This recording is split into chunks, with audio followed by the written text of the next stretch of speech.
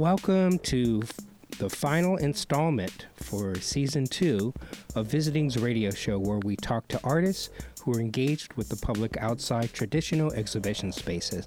I'm Alan Nakagawa. For those who have been listening to this series of interviews and for new listeners alike, thank you for your support. I'm going to take a little break and come back in a couple of months or so. I need to focus on my solo work a little while I'm working on a book about my experience with the various artists and resident commissions. Please continue your subscription, and I promise I'll be back. Okay, Man One. Man One has become a legend in the public art and graph community, especially here in his hometown of LA. He was kind enough to invite us to his studio in Lincoln Heights. And we spoke about his journey and becoming one of the most recognized and prolific graph-rooted artists of his generation. We touched on his recent mural of his parents on the wall at Chano's Mexican Food Restaurant in Lincoln Heights, his mentors, and how he got into art through hip-hop. My name is Man One, and I'm an artist. And lately I've also been adding that, I'm a curator, illustrator, and entrepreneur. Educator. It's the list could continue, mentor, all kinds of stuff. But but for the most part, I stick to artist.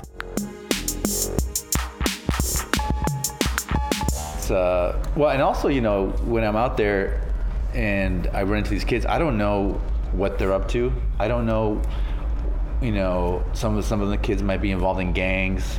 Some of them might be graffiti writers. Some of them, may come from, situations at home that are tough or whatever.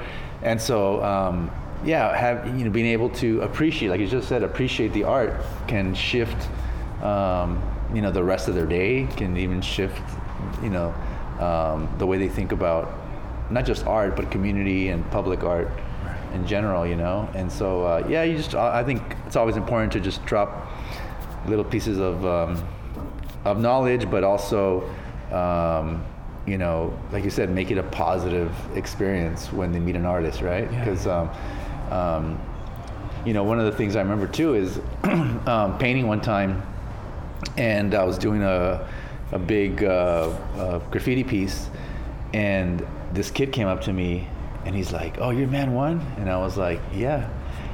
And he goes, "You don't look like a graffiti writer," right? And I was like, "What was I supposed to look like," right? And then, there's also this perception of what a graffiti writer should look like, or what, obviously now, this is like 20 years ago, right? Now it's like, now I'm much older, and, I'm not trying to, to be doing all that stuff I was doing back then, but it's still that perception of what an artist looks like, or should look like, or act like, or be like. And where do they get that? I think they get it from,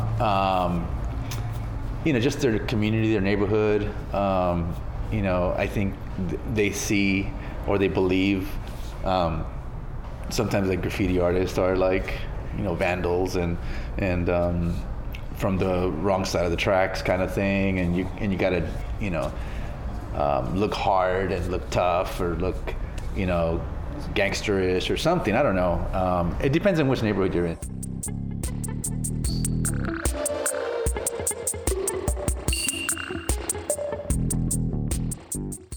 Well, so Luis had Art in the Park. Right. He was running Art in the Park, and this little collective that they formed. It was called the Graffiti.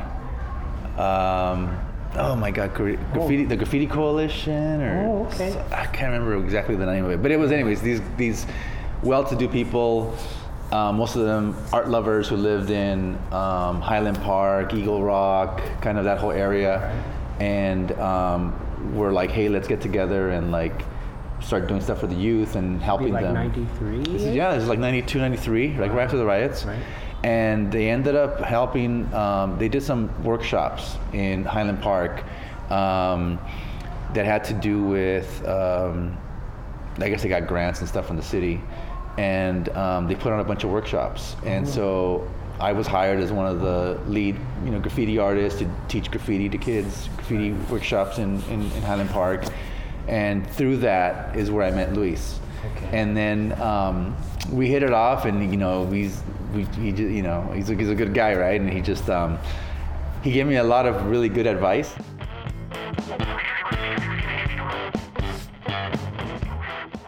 But we ended up hanging out and developing a relationship, and then he decided to form this thing called Urbanos LA. And Urbanos LA was kind of his idea of how can he as a more established artist or whatever help out us younger artists, right? And so he brought in it was myself, Asylum, and he also brought in Frame, who's a graffiti artist back then, and was there another artist maybe? I think that was it. It was 3 of us, I think. A couple of other artists here and there he brought in under his wing, right? And what he helped us do is like, how to get our art into galleries kind of thing, and how to create, body of work, and we were doing collaborative pieces, right? So his idea was get us all in a room and then come up with something. And we didn't necessarily like each other, all of us, and he liked that. You guys had known each other before that. We all knew each other. Oh, we all knew each other, but we weren't necessarily all friends. Yeah. And I might have been more friends with one of the guys more than another guy.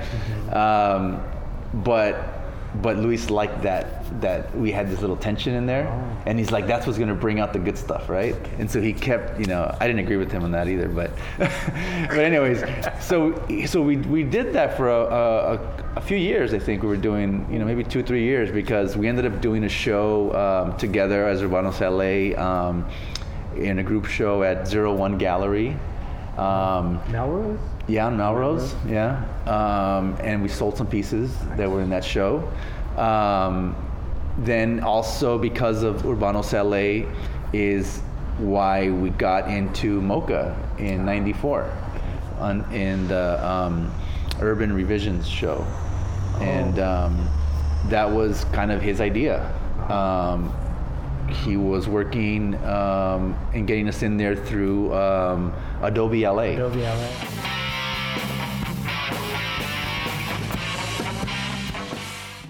And so Urbanos LA was, like I said, it was a small collective. It was probably at that time, 4 or 5 of us. Okay. At that time.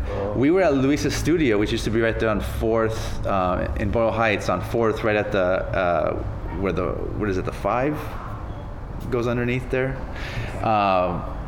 Like 4th and Boyle, around there, right? 4th and Boyle. Around there. Anyways, he had this really cool studio up there, and we were there one night talking specifically about this exhibition. Now, I don't remember if Adobe LA was there with us. I don't remember that, but I know it was just I know Luis was there, and all, I think like 3, 4, 5 of us that were working under Urbanos LA at that time. And to the door came Nuke, Duke, Angst, a whole group of artists, right? Tempt. Oh. All these artists came that night to Luis's studio. Okay. And like really upset. Uh-oh. Yeah. Now, mind you, at that time, I didn't know all these guys like personally. Like I knew obviously who they were. I had met maybe a couple of them once or twice before, but we weren't necessarily friends, yet or anything. But I was like, these guys were like all like the first generation LA graffiti writers that I looked up to, right? And here they come to our meeting and kind of like literally like walked in kind of like this attitude like, hey, we need to be in this show. Okay. Like why aren't we being invited? We need to be in this show. And it was awesome because we all look at Luis, right? And Luis, he was always like, you never knew what he was gonna say, right? And Luis looks at them and goes, sure, come on in, have a seat. like you're in. Oh, okay. Right? All right. And so And I think they were shocked too, because they thought they were going to feel some more resistance or something. Yeah, like a confrontation. Yeah, because they came like ready to show their clout or whatever. And Luis was just like, the more the merrier, to come on in,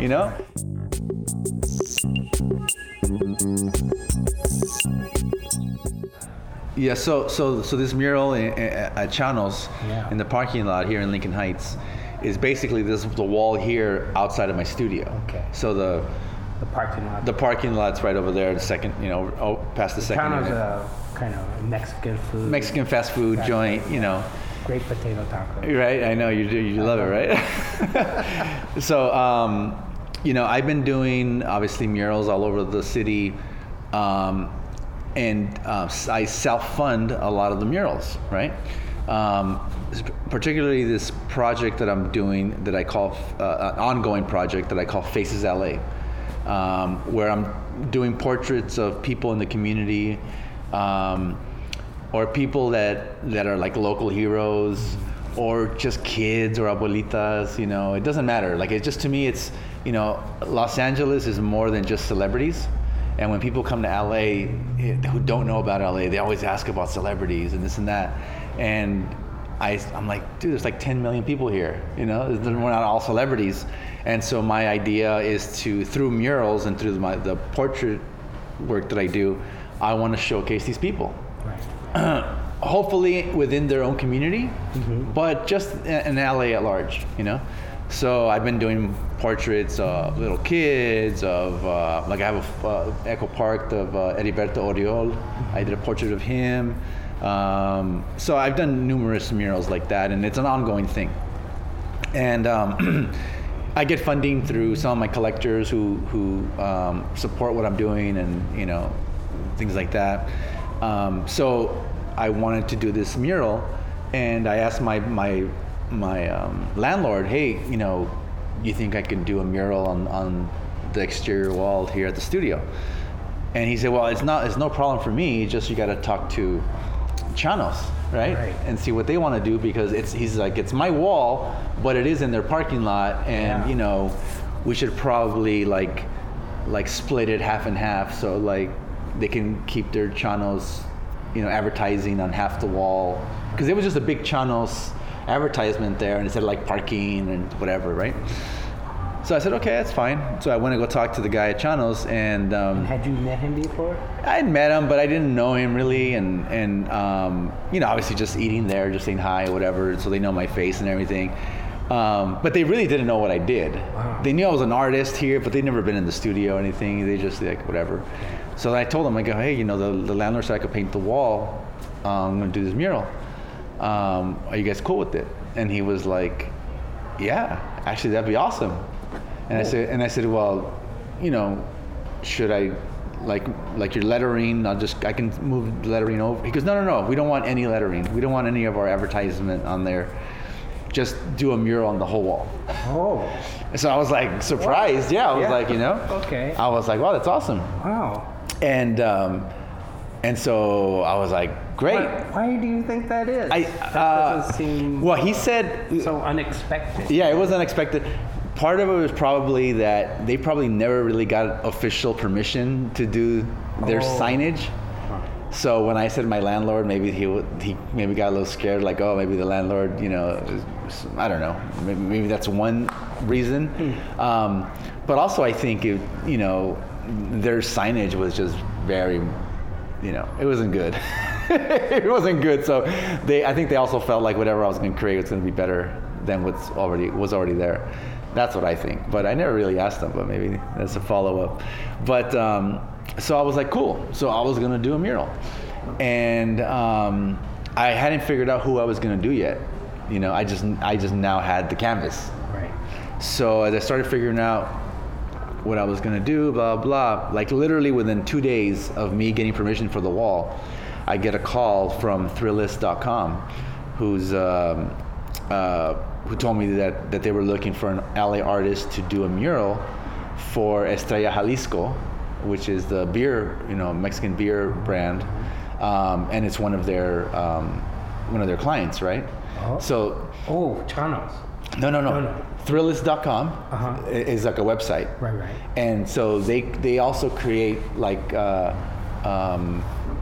branded content online for different clients. And one of their clients was Estrella Jalisco. Right. So they had been tasked to find an artist in LA that can do a mural that speaks to their brand, and that they can capture the process on video. And they said they don't want any logos, they don't want anything specific, except all they're asking is that the mural have a Mexican flavor, that it has to do with Mexican tradition. Okay. Right? And so I was already gonna do the portraits, so I thought, well, there's nothing more Mexican than my parents, right? Right. So that's why I chose to do portraits of my parents.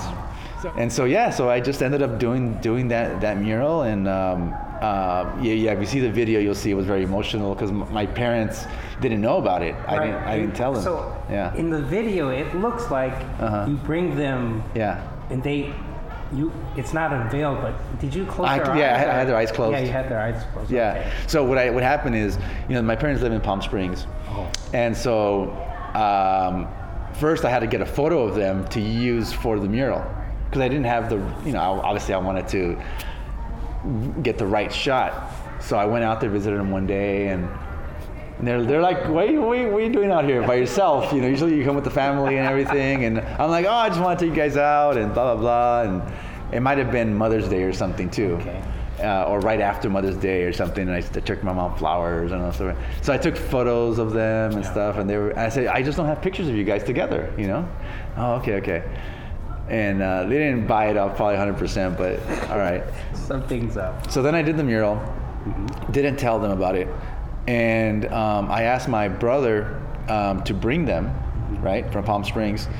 I called my parents first. I said, hey, by the way, there's this this documentary crew that's interviewing me for a new documentary. And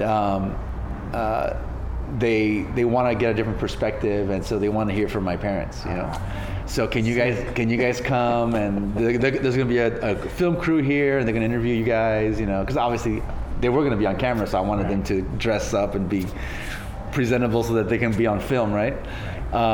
So they're like, okay, we'll do it, And I said, I told them, my wife's going to be there, and my sister, my brother, these people want to interview everybody, So she's like, okay. So my brother brought them up Valley, because if they would have came over Mission, they would have seen the mural. So came this way, and then they hung out here in the studio. And then I said, oh, let me go get the crew. They're outside. And then I came in and I said, oh, by the way, they changed their mind. They want to do it outside. They don't want to do it inside. So we all went outside, around the corner, around Chanos. And while we went to the edge, I said, oh, by the way, I'm going to close your eyes and then walk you a few steps. And then the cameras are going to be in front of your face, just so you know. But I just want to show you something, Yeah. So everybody else knows. Everyone else knows. Yeah. My parents are the only ones who brother knows. Yeah, my brother, my sister, my family, everyone knows. And so, I cover their eyes. Right. We walk, like 15 feet, and then I say, okay, check it out. And then I remember they opened their eyes. That's on the video. Yeah, but it was good editing because when they opened their eyes, the cameras were right in their face, and they just looked directly at the camera and started waving, like, "Hey, we're on TV. Hey, we're on the camera," And I was looking at them, waiting, because over the cameraman's shoulder is a gigantic mural of them, right? And so they didn't see it, and so I had to say, "No, stop! Look over there." And then once I pointed, then they looked over, and then that's when they captured. So I said the editing was good because it was so funny because they were just all. There's always storage. It's all about storage, Storage is rough. Man. Yeah, and that's what trips me out when I go to these museums. I'm at the Broad or something, and I see this this like piece by like Keith Haring or Basquiat, and it's like, you know, it's a gigantic, monstrous piece. Right. And I'm like, these guys were in New York doing this stuff, you know? There's like no room. Right. Like, how could they have done work so big, number one, and then where did they keep it? How did they?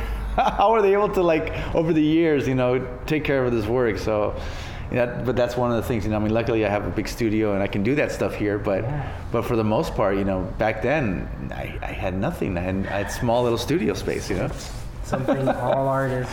Yeah, with, you know? yeah, and it's something that, you know, I think being number one, I think as a graffiti artist, I always want to paint large. It's just in me, you know. Mm-hmm.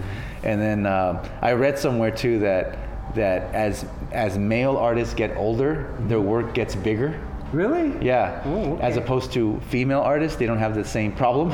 That as female artists mature, they don't necessarily go bigger. Okay. You know, but men is our ego, I guess, or whatever. So as we get maturity gets larger. Yeah. So I'm up against that because I know I want to go bigger every single day. You know.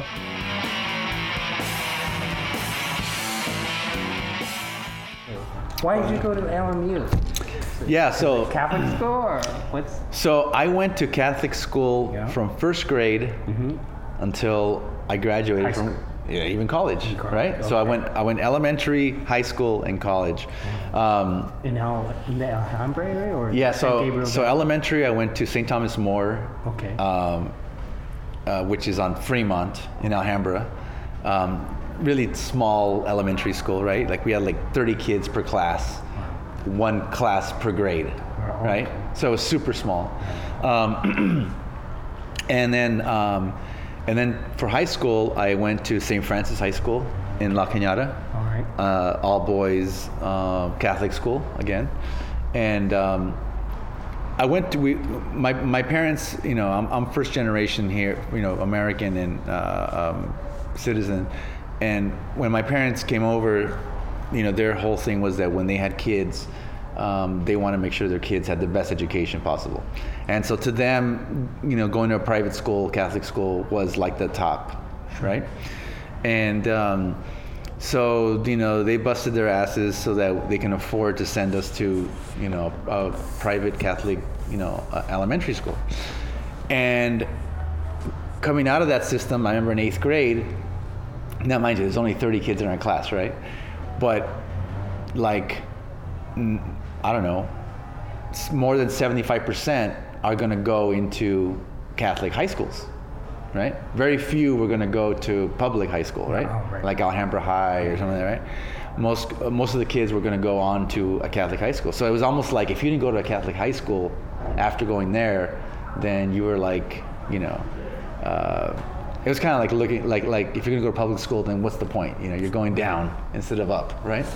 I remember feeling that pressure, and but also just like visiting the schools. You know, I visited like Bosco Tech, and you know, just Cantwell, and you know, different schools in the area, or whatever. And I remember one time I went to St. Francis High School, visited, and it was cool. I was like, oh, this is kind of a cool school. I like, you know, a good sports program, and I played soccer, so they had a good soccer program. And I was like, okay, this is cool. This is a nice school. And for whatever reason, and then I had friends that were older than me, right, like a year older than me, who were freshmen there, and so I was like, oh, they were like, you know, encouraged me to go there, right? All right. So I decided to go to that high school. And believe some sophomore protection. Right, yeah, exactly, yeah, right. But it was really interesting because at the time when I went, our freshman class, had the largest Latino students in the whole school. So our class had like 15% Latino. Okay. And that was like the biggest. Like sophomores had less, juniors and seniors had less, you know? So we had like the largest, like, Latino. And then there was one black kid, and then everyone else was like, and there was Asians were like a small percentage also, but it was overwhelmingly, you know, white, you know? And so it was pretty interesting because I never felt any racial tension. I never felt any issues like that at all, you know. Other people said they did. Okay. This is La Cañada. This is in La Cañada, right? And not only that, not only a lot of white kids, but a lot of rich white kids, right? Right. So, Because you're in La Cañada. I'm in La Cañada. And so I remember when kids turned 16 years old, they got, you know, a brand new Corvette. Benz. Or they got a Benz, or they got a BMW, you know. And you know, I had nothing, right? Not only that, I used to take the bus from Alhambra all the way to La Cañada, which took 1 hour on the RTD. 1 hour each way, right? And interestingly enough, that's why I became a graffiti artist. Was because that bus that I took every day, right? I was bored. I was bored on the bus, and I've said this on other interviews or whatever. But on the bus, that's the first time I saw a kid doing graffiti on a bus, and then he offered me the marker, and then I started tagging, and that was the rest is history, right? So it's funny that my choice of school is what ended up opening the door for me to get into graffiti, you know, because I'd been into hip hop. But I wanted to be a break dancer, then I wanted to be a DJ, and obviously there was graffiti there, but I never really thought I could do it. Or I never really thought like, oh, that's what I want to do. But it wasn't until I literally got hooked on tagging on the bus that I was like, okay, this is what I want to do. So it's crazy because, you know, here I am at this like rich, you know, mostly white kids school, Right. and that's where I became a graffiti artist, right? And back then graffiti was very underground, so there was kids in my school who were doing graffiti, but no one talked about it, right? And so, you know, one friend told me about another guy doing it, and then that guy told me about a third guy doing it, you know, and so that's how I started meeting some of my first graffiti friends. Around what year? This is in 86, 87. Okay. Yeah. Well, officially I started doing graffiti around 87. Yeah, so that was kind of like, well, that would have been my sophomore year, I guess. And so, yeah, these kids that I met, I didn't know they were into graffiti, right? And then all of a sudden they started like, hey, you know. But an interesting thing about being in La Cañada was there was like this cool little paint shop in La Cañada. Okay. Just this random little mom and pop paint shop, right? And they had like every color of Krylon in there. Oh. Right? Okay. And there was just one old man that worked there. Okay. Right? So back then we called it racking, right? Oh. Rack, when you rack no paint, cage with the lock. there was no cage. Yeah. And so, you know, I couldn't afford $3 a spray can, right? Like other graffiti writers. But this was like the perfect spot to rack because there was, you know, the paint was right near the door. It was one old man working there, right? And we were in La Cañada, like no one was like, it wasn't like the hood or something, people were watching over you or whatever. So we'd go in there and rack paint like every week. So that was like, it was so crazy because like, here I am as a, you know, 16, 17-year-old kid, and I'm going to this rich white school where I'm learning to become a graffiti artist, and I'm learning how to steal paint. You know, that's what I'm getting out of high school, right? Right. Now, obviously, and I'm also getting good grades. I'm also a student athlete, and you know, so I just added that to my repertoire. You know. Wow.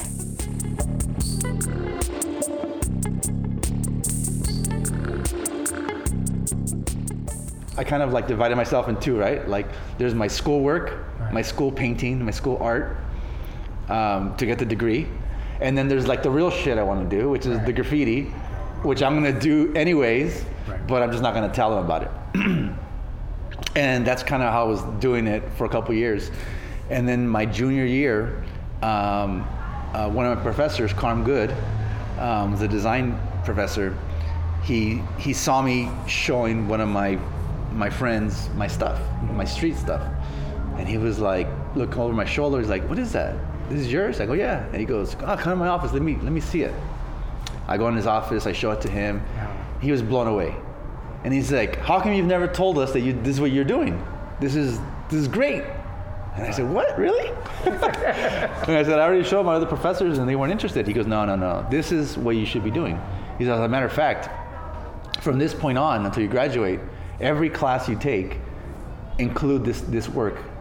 You know, this he's like, he told me college is just about trying to find your voice, trying to find your, to develop a style or, whatever. He's like, you already have it. It's just about fine tuning it. Right. And he's like, so you're ahead of the game actually, He goes, so when you go in any class you do, just start including this stuff in there. So I just said, okay. I didn't even know you could do that. Like I still was playing by the rules kind of thing. Yeah, just do the assignment.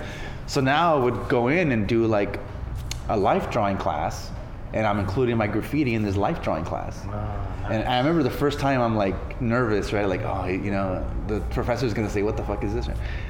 And from that point on, no professor said anything to me except like would critique it the way they would anything else. Right.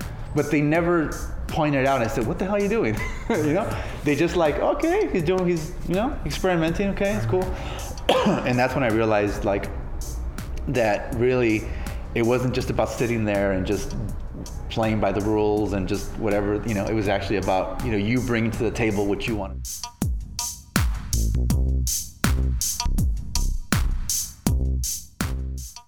That concludes another episode of Visitings, and it concludes Season 2. Thank you to Man One for taking the time to share his experience and participating in our show. You can find more episodes of Visitings Radio Show at SoundCloud, iTunes, or on our website, visitings.net. If you visit us on SoundCloud or iTunes, please leave a comment so more people can learn about our show. I'm Alan Nakagawa, sitting in my living room in Koreatown, saying thank you for listening to Visitings.